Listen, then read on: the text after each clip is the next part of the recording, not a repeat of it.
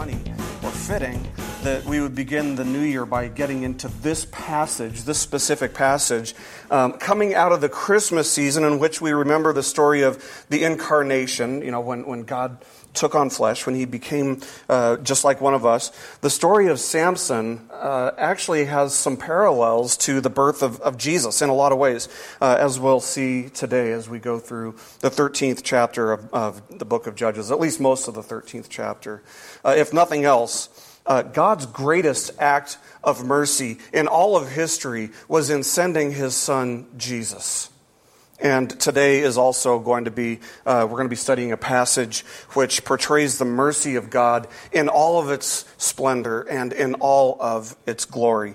But before we start, now might be a good time to remember why we even read about these stories, why God even ordained that these stories would be found in Scripture, of how Israel would go through these cycles of slavery, oppression, freedom, slavery, oppression, freedom. And Paul tells us actually what the purpose of stories like this is. In the 10th chapter of 1 Corinthians, he writes this. He says, "Now these things took place as examples for us, that we might not desire evil as they did." And he's speaking back to stories like this. And he goes on to say, "These things happened to them as an example, but they were written down for our instruction, on whom the end of the ages has come."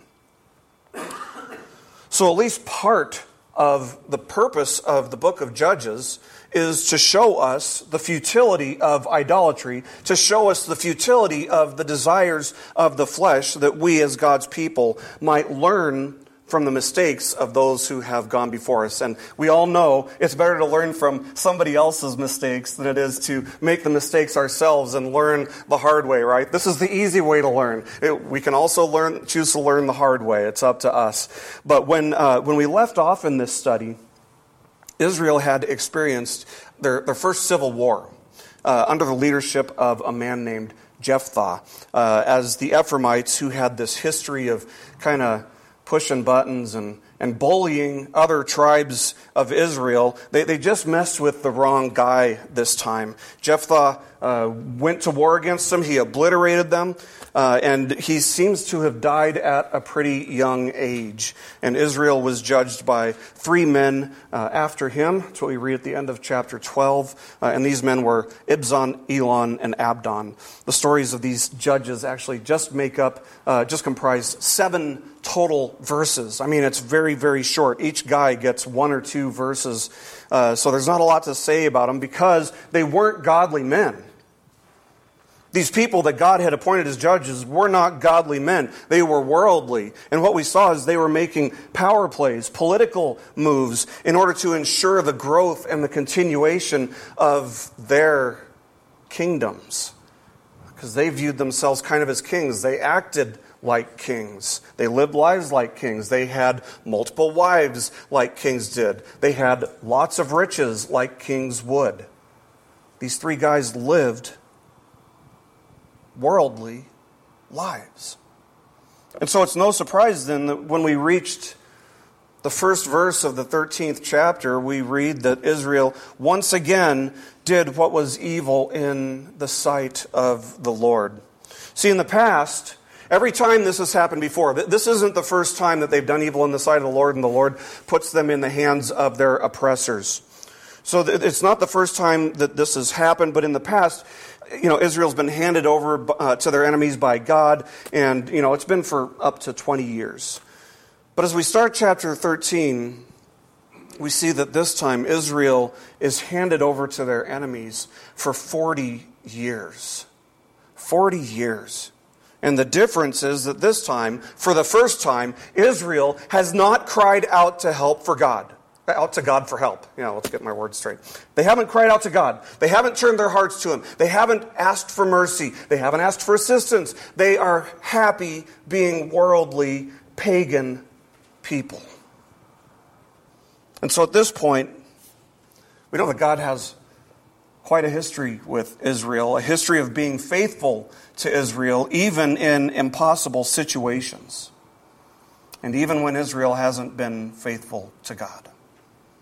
So starting in verse 2, 2, chapter 13, verse 2, we read this. There was a certain man of Zorah, the tribe of the Danites, whose name was Manoah, and his wife was barren, and had no children. And the angel of the Lord appeared to the woman and said to her, Behold, you are barren, and have not borne children, but you shall conceive and bear a son. Oh, that sounds familiar, doesn't it? Similar, anyway. Therefore, be careful, and drink no wine or strong drink, and eat nothing unclean. For behold, you shall conceive and bear a son. No razor shall come upon his head, for the child shall be a Nazarite to God from the womb, and he shall begin to save Israel from the hand of the Philistines. Nazarites weren't a tribe. they weren't, anybody in Israel could be a Nazarite. They could take the Nazarite vow. I know that for the first 10, 15, 20 years that I was reading this, I was like, who are the Nazarites, I don't know. It's a Nazarite vow. But the first thing I want us to see here is that even though the people of Israel have not called out to God for help, they haven't turned their hearts to Him, they haven't prayed to Him, they haven't done anything to summon Him or anything. They haven't done anything. They've just kind of forgotten about Him. But He still steps in to save His people. Now, some would have us believe that God's actions are contingent or conditional upon the actions of men, but nothing could be further from the truth. As if God should just wait until they call out to Him. That's what some people would have us believe. But nothing could be further from the truth, if for no other reason, because that gives humanity the power to move the unmoved mover. It gives humanity unbridled autonomy in the universe, and it makes God just nothing more than a puppet who gets manipulated by our actions. Perish the thought. God's actions are not contingent upon our actions. He doesn't sit there and wait to see what we're going to do and then respond, based on what we do. Man is not sovereign. Man is not autonomous. God is sovereign over the whole universe. And if there's anything that we've learned from this study so far, it's that humanity, apart from God's saving grace, is just a slave to sin. And we're unable to free ourselves from the clutches of sin. The fact that Israel never cries out to God is a reflection of this truth. The fact that God steps in to rescue them anyway is a reflection of the truth that God, as the sovereign King of glory and King of the universe, is free to do whatever He pleases, whenever He pleases, in accordance with His own nature. Sometimes He'll wait for His people to cry out to Him for help. Sometimes He won't. The choice is His, because He alone is sovereign. He alone is God. And people get really uncomfortable with the idea that God is free to act apart from man's will. But if we take the testimony of Scripture seriously, that by our nature, by humanity's nature, none of us is righteous, no one seeks for God, there's no fear of God in us. And the only reason that we love God, that anyone truly loves God, is because He loved us first. If we take all of these things seriously, not to mention the fact that we are born sinners. We're sinners not only by nature, but we're sinners by choice as well. If we take all of this testimony from Scripture about human nature seriously, then we have to realize that God's sovereign freedom to act, His freedom to rescue, His freedom to deliver, is our only hope. Because none of us would seek Him on our own. And in this case, He's about to step in and send a deliverer, Samson, even though nobody has asked for one. And He chooses to have this rescuer come from a barren womb, a womb that has borne no children ever. When Abraham and Sarah were told that they were going to have a baby in their old age, that they were going to have a child, Sarah laughed, if you remember that. Sarah laughed at God because it was impossible for her to, naturalistically speaking, it was impossible for her to have a baby. But let's not forget that nothing is impossible with God. When Mary was told that She was going to be with child. She too, she was a virgin. She had a barren womb at that point. She didn't laugh, but she was confused, asking, how can this be? She wasn't doubting, but she was at least a little bit confused, perplexed about how this could possibly happen. Samson is yet another miraculous birth in the Bible, as we're about to see. But the barren womb is actually a picture of the spiritual condition of Israel. They've been faithless, but they haven't been godless. They've been faithless, but they have had their gods. They've turned their hearts away from God repeatedly to other gods. And so just as a desert that's had no rain for 40 years is going to have nothing, no sign of life at all, just nothing but death and barrenness. Israel is spiritually barren at this point. So the barren womb of Samson's mother maybe has some significance there. And so the angel of the Lord comes to her. Who's the angel of the Lord? This is where you guys answer. Pop quiz. Jesus. Okay, the angel of the Lord is Jesus. We saw that in the story with Gideon. And he warns her against drinking wine or strong drink. And it seems that she had probably given up on the idea of having kids at this point. It's probably not that she's young and a virgin or anything like that. No, she's married, and it seems like she's probably tried, and she's just given up on the fact. She's just accepted the fact that her womb is barren, and it's going to be barren. And so she wouldn't have expected to conceive. She wouldn't have been expecting that. The Lord wants to make sure, however, that she's aware beforehand that she will conceive, and she will be with a child. And God tells her that the destiny of this child has been sovereignly ordained by God, that he's to live under the Nazirite vow. And the Nazirite vow is usually a voluntary commitment that a person would make to God. This is the only place where it's not really voluntary, but it's prescribed by God. It's directed by God. And the whole Nazirite vow is outlined and described in Numbers chapter 6, verses 1 to 21. It contains three basic rules. Number one, refrain from alcohol. Either soft liquor, like wine, mixing wine with water, even, which was a common custom in the ancient world because it kind of cleaned out the bacteria. So no alcohol, zero, zip, zilch, no alcohol at all. In fact, the person who wished to take the Nazirite vow was also forbidden from eating anything from the grapevine. So no grapes, no raisins, no wine vinegar, things like that. The second basic rule is that for the duration of the vow, the person was to refrain from cutting their hair. Number three, they were to avoid all contact with dead bodies. And if you're wondering what the significance of dead bodies is and what's that rule all about, not coming into contact with dead bodies, remember that the wage of sin is death, and that you and I, as God's people, are supposed to be dead to sin. So there's some symbolism in there with dead bodies. But notice that God is so serious about this vow, he doesn't even want the mother to drink any alcohol or to eat anything unclean, because Samson is not only ordained from birth, his purpose has been ordained by God before he's even conceived.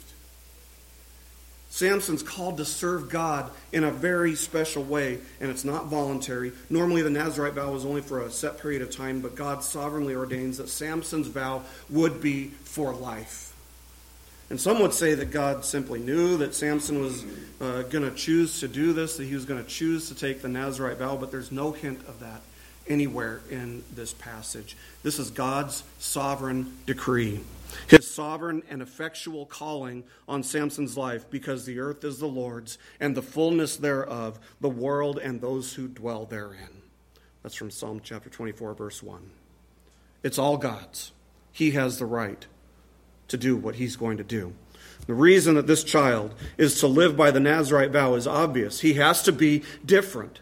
He has to be set apart from everybody else. And he's going to live according to the Word of God. And if you're living according to the Word of God, it does mean you're going to be different. How many of you know that our country desperately needs people like that? set apart, different, willing to be the black sheep for the glory of God. People who are set apart, different from the people that they're surrounded by day in and day out. Because you can't be a light in the darkness if you're acting and living and tolerating and maybe even celebrating sin just like everyone who's in the darkness does. If you want your life to shine for the glory of God, it can't look just like everybody else's life. That's just the way it is. It has to be radically different. And that was the calling on Samson's life, to be radically different from everybody else, not just from birth, but from conception.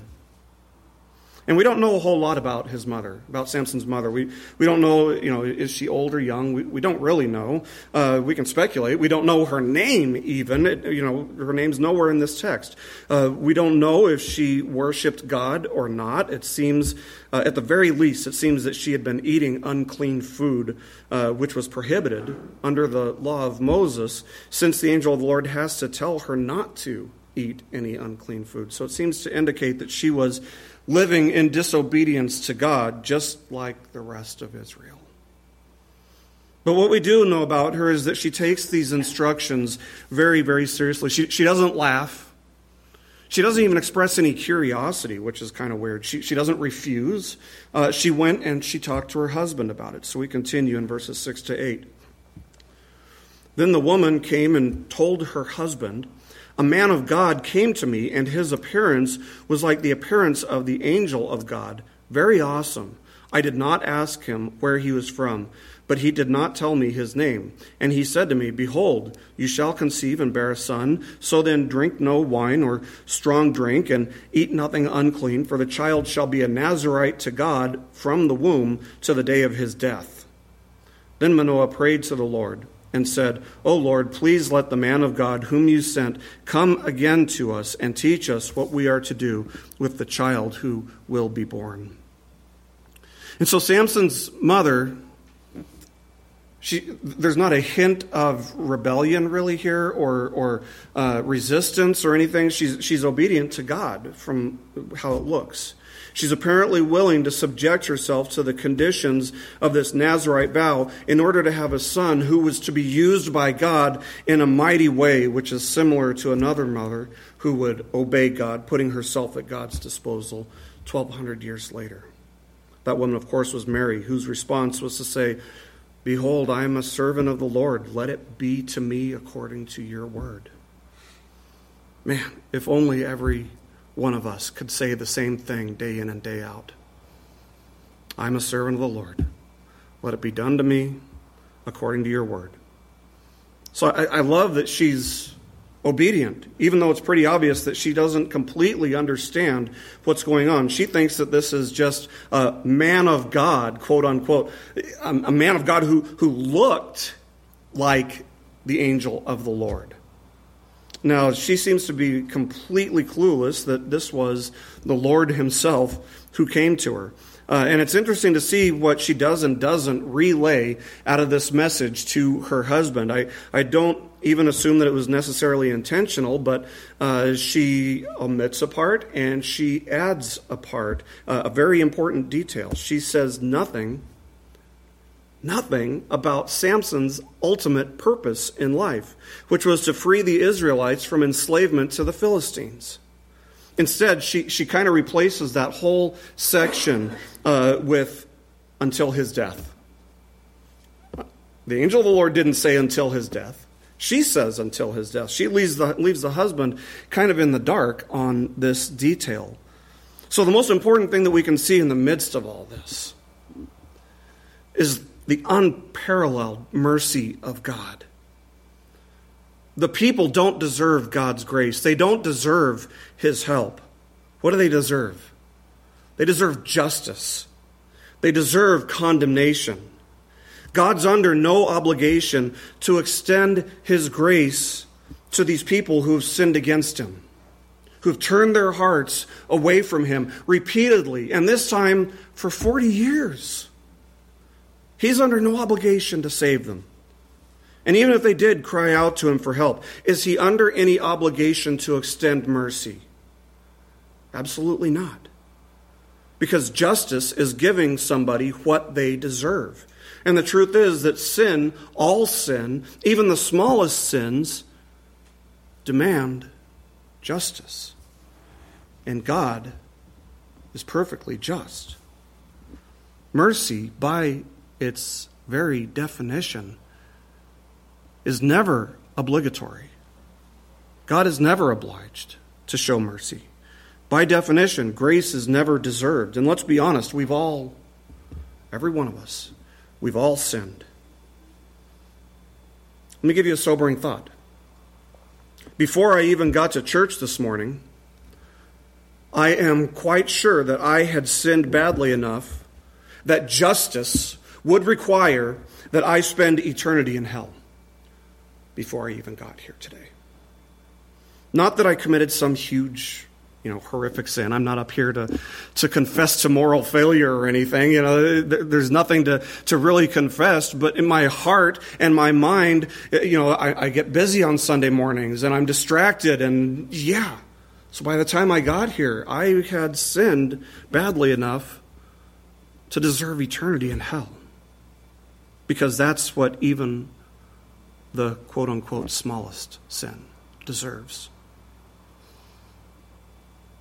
How many times do you think you sinned today before you even stepped foot in here?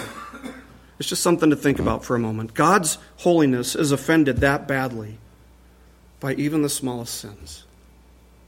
And even that short of a period of time. And yet God extends mercy to us, covering us with his grace through faith. By believing in Jesus, by putting our trust for salvation in Jesus, he covers us with his grace. God's justice was completely satisfied once and for all, perfectly and completely, when Jesus took the wrath of God upon himself. He took the wrath that we deserve on Calvary, and he covered us with his righteousness, a righteousness that we don't deserve, a righteousness that is just grace. So God's justice demands that sin be punished, but God's mercy is extended to his people. As God told Moses, I will be gracious to whom I will be gracious. I will show mercy on whom I will show mercy. Exodus chapter 33, verse 19. So believing that God has been gracious to us should change absolutely everything in our lives. It should change absolutely everything. And I'm convinced that the more we grasp it, the more we understand it, the more we kind of come to terms with it, as difficult as it is to understand, the more humble we become. Certainly with God, but I think also with each other as well. Because there's no boasting in receiving mercy. You don't boast that somebody was willing to forgive you. You didn't earn it. You didn't deserve it. Justice is what we deserve. If only we had just a fuller understanding, a fuller grasp on the mercy of God. I know that for me, the more fully I've seen it, the more fully I've come to understand it, to learn about it, to learn to trust in it, the more I've come to just passionately love the Lord Jesus. I know that I deserve justice. That's what I deserve. I deserve justice. But Jesus took my place. It's a life-changing truth that I so badly want each and every one of us to just wrap our minds around more fully. That's why I love Matt Redman's song Mercy so much. Oh, may I never lose the wonder of your mercy. What an amazing and wonderful thing the mercy of God is. And I see so much mercy being poured out on his people in this passage. I want to make sure that we don't miss that. But look at Manoah's reaction. Getting back to the text here. He prays to God that this man of God who visited his wife would return to teach them how to raise their son in a way that's pleasing to God, in accordance with this Nazirite vow. That's the prayer of every parent, by the way. Not necessarily that our kids would live by the Nazirite vow or that we'd teach them to live under the Nazirite vow, but that we'd be able to teach our kids how to live a life that's pleasing to God. At least that should be our prayer, right? Because on our own, it's something that we as parents are incapable of doing perfectly. A parent ultimately can only do the best that they can, and there comes a point where you got to leave the rest in God's hands because we're all flawed. We all have shortcomings. Nobody knows my faults, my personal faults and failures better than my wife or better than my kids do. And that's humbling. But the best thing to do, parents, is to stay in prayer for our kids, both while they're with us and after they've moved out, maybe especially after they've moved out, when they have, freedom like they've never experienced before. There is a world of temptation out there. We all know it because we've all done the same thing. And some would say that Manoah's prayer demonstrates kind of a lack of faith, and maybe to an extent we'll see that it is kind of. But at this point, at least he's not asking for proof. He's not saying, God, why don't you prove that this is going to happen? He's asking for help, not proof, which, I don't know, is kind of impressive. Let's continue, verses 9 to 11. And God listened to the voice of Manoah. And the angel of God came again to the woman as she sat in the field, but Manoah, her husband, was not with her. So the woman ran quickly and told her husband, Behold, the man who came to me the other day has appeared to me. And Manoah arose and went after his wife and came to the man and said to him, Are you the man who spoke to this woman? And he said, I am. Now, I love that response. I am. He just leaves it hanging there. I am. We know the significance of that. That's the same thing that God told Moses when Moses said, Who am I supposed to tell the people sent me? I am who I am. Wow. So, yeah, he makes it clear here, but apparently Manoah doesn't catch that. So this leaves no doubt, it should leave no doubt in our minds anyway, that this angel of the Lord is not an angel per se. It's the Lord himself acting as his own messenger, which is what angel means. It means messenger. He's delivering his own message to Manoah's wife, to Samson's mother. And we know that, but Manoah and his wife do not, at least not yet. But remember that Samson's mother didn't tell Manoah what Samson's purpose in life was ultimately going to be. So Manoah tries to find out for himself. Verses 12 to 14. We read, And Manoah said, Now when your words come true, what is to be the child's manner of life, and what is his mission? And the angel of the Lord said to Manoah, Of all that I said to the woman, let her be careful. She may not eat of anything that comes from the vine, neither let her drink wine or strong drink, or eat any unclean thing. All that I commanded her, let her observe. And he just kind of leaves it at that. He leaves some of those questions unanswered. He doesn't give Manoah really any specific details here about how to raise Manoah in accordance with this Nazirite vow, to raise him in a way that would please God. But the point is simply that their son is to be set apart for the purposes of God, and that his wife is to observe all that she's been instructed to observe. There's no new information that gets passed on here, but it's interesting to note, at least, that the angel of the Lord has nothing to say about the mission or the purpose that Samson would have in his life. But the interaction isn't completely over. We've got a little bit more to go. In fact, it's about to become pretty interesting. So let's continue, verses 15 to 18. Manoah said to the angel of the Lord, Please let us detain you and prepare a young goat for you. And the angel of the Lord said to Manoah, If you detain me, I will not eat of your food. But if you prepare a burnt offering, then offer it to the Lord. For Manoah did not know that he was the angel of the Lord. And Manoah said to the angel of the Lord, "What is your name? So that, when your words come true, we may honor you." And the angel of the Lord said to him, "Why do you ask my name, seeing it is wonderful?" First thing, on the surface, it looks like Manoah is just being pleasant as can be, that like he's just being polite and hospitable, but we need to understand the significance of his desire to feed the angel of the Lord. You see, in the pagan culture of their region and in many cultures today, to feed someone was to make that person indebted to or obligated to you.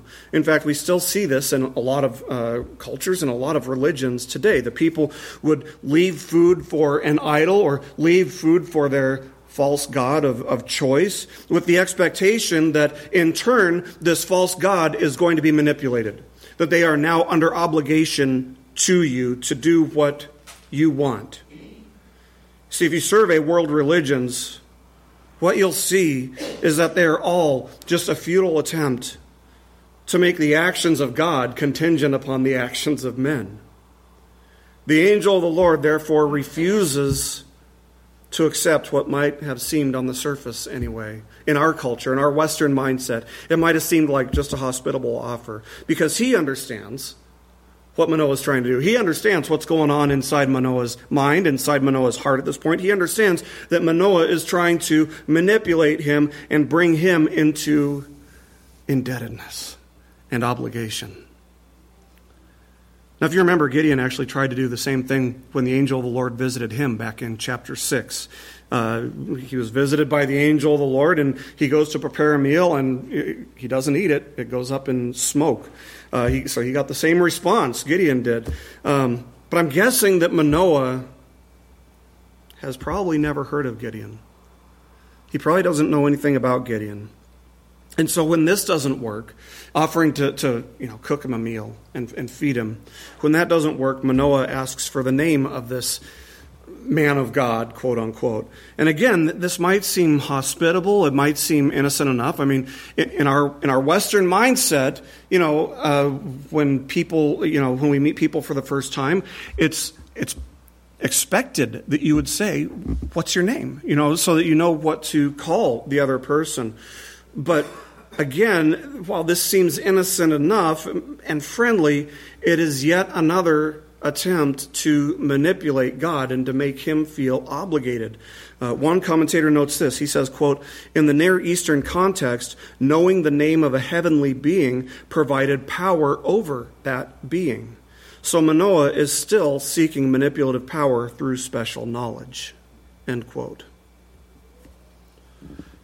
The fact that Manoah is just oblivious, he's just completely in the dark here, is significant because part of the theme here is the spiritual barrenness, the spiritual blindness of God's people. This isn't just a spiritual being that he's talking to. This is God himself standing right before him, and he has no idea. He has no idea. This is not just a God. This is the God. The God who created all things. And Manoah is in the dark. He doesn't recognize him at all. And at this point, you might be wondering, what's the point of this second visit? No new information. It seems like nothing's changed. But we're about to find out what the purpose was. Let's continue. Verses 19 to 22. So Manoah took the young goat with the grain offering and offered it on the rock to the Lord, to the one who works wonders. And Manoah and his wife were watching. And when the flame went up toward heaven from the altar, the angel of the Lord went up in the flame of the altar. Now Manoah and his wife were watching, and they fell on their faces to the ground. The angel of the Lord appeared no more to Manoah and his wife. Then Manoah knew that he was the angel of the Lord. And Manoah said to his wife, "We shall surely die, for we have seen God." Throughout Scripture, when sinful people, and we are all sinful, realize that they are in the presence of God, they always have the exact same reaction. They are filled with fear, incomparable fear, terror. Isaiah, when he realized that he was standing before a holy God, he says, "Woe is me, for I am lost." He's saying, I'm done for. I deserve nothing but condemnation. When John had his vision and saw God in heaven in the book of Revelation, he tells us that he fell down as if he were dead. Ezekiel saw God too. He tells us this was the appearance of the likeness of the glory of the Lord. When I saw it, I fell face down. What did Peter do when he realized who Jesus was? He fell face down and he cried out, "Depart from me, for I am a sinful man, O Lord." This reaction of incomparable fear is one of the signature marks of a legitimate encounter with God. How many books that are supposedly written supposedly about a vision in heaven tell us that the person fell down in complete fear, awe of being in the presence of a holy God. And I know that people love these books. It's so much so that they get on the New York Times bestseller lists. But this is one of the biggest and brightest red flags of all of these stories. They are missing this element. These people aren't afraid of God and said, "Oh, it was so peaceful being up there." No sense of fear or awe. This is one of the legitimate marks, one of the marks of a legitimate encounter with God. So the purpose of this second visit was to make sure that Manoah knew exactly who he was dealing with. And by the time the angel of the Lord departs from them, he knows that this wasn't just some ordinary angel. This wasn't just some average messenger. This was God himself. This is what theologians would refer to as a Christophany. That is, it's an appearance of Christ in the Old Testament. Manoah had seen God. He had witnessed the glory of God, and it almost scares him to death. He falls face down, and his wife does too, because he apparently knows enough about the history of Israel that he knows that no one may see God and live, which we learn from Exodus chapter 33, verse 20. What he doesn't realize is that no one may see God the Father and live. But his reaction reveals more fully his faithlessness. Because what would happen to Samson if the Lord were to have killed them right there? It just shows that he doesn't quite grasp everything that's going on. Maybe he doesn't quite believe that this is really going to happen. His wife seems to have better spiritual insight at this point than he does. So she says to him in verse 23, but his wife said to him, "If the Lord had meant to kill us, he would not have accepted a burnt offering and a grain offering at our hands, or shown us all these things, or now announced to us such things as these." So his wife realizes that God hadn't come to destroy them. He wasn't going to kill them, even though that is indeed what they deserved as sinful people who had sinned against a holy and righteous God, all the while never repenting. Manoah had wanted information about how to raise their son, when the truth was that all he needed, the information that he really needed, he needed an understanding of who he was dealing with. He needed an understanding of God, a healthy dose of the fear of God. He didn't need to know the rules as much as he needed to know the ruler. As we'll ultimately see, Samson's life story is a testimony to the shortcomings of the culture, the sinfulness of the culture, the sinfulness of his parents. He grows up to be a man who sins freely and pursues the pleasures of the flesh above and beyond everything else in life. And yet God's message through Manoah and his wife and through Samson is that we need to know and love God more than we need to know all the rules. There isn't enough paper in the world to write a book that would teach us exactly how to get through every trial, how to get through every storm, how to get through every valley or twist and turn in life. There's not a book that could possibly be big enough to cover every possible scenario. But God gives us something better than that. He gives us himself. And in giving us himself, he gives us something that we don't deserve. He gives us grace. He gives us mercy. To show mercy is to refrain from giving somebody what they deserve. Grace is to give someone something that they don't deserve. And God owes us nothing. He is not obligated to anyone. We deserve nothing short of the wrath of God. But Jesus bore the wrath of God on the cross in order that all who trust in him, trusting in him alone for their salvation, believing in him, will receive an outpouring of the mercy of God. That is, we won't receive the wrath that we deserve. Instead, we receive salvation by God's grace, through faith alone, in Christ alone. God didn't give us detailed instruction to every obstacle that life would throw at us, every difficulty that we might face. He instead gave us the indwelling presence of the Holy Spirit, who guides us, who convicts us, who strengthens us, teaches us, grows us. And he gave us his holy word, the Bible, which is sufficient for instruction in all of life's trials, taking those principles. You can apply those to a lot of different things. Everything. Every circumstance is covered by the principles in the Bible in one way or another. People will say, where the Bible's silent, be silent. I say the Bible isn't silent on anything, because these principles extend to the furthest corners of our lives.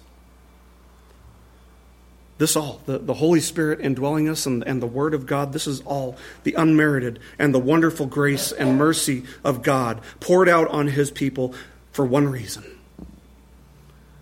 that they might grow in the likeness of Christ and thereby bring glory to him. So may we learn what Manoah learned here: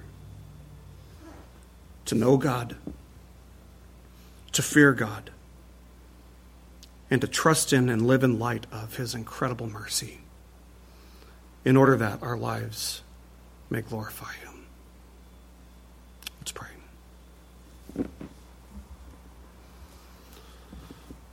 Father, we come to you today and we just confess that we are broken by sin.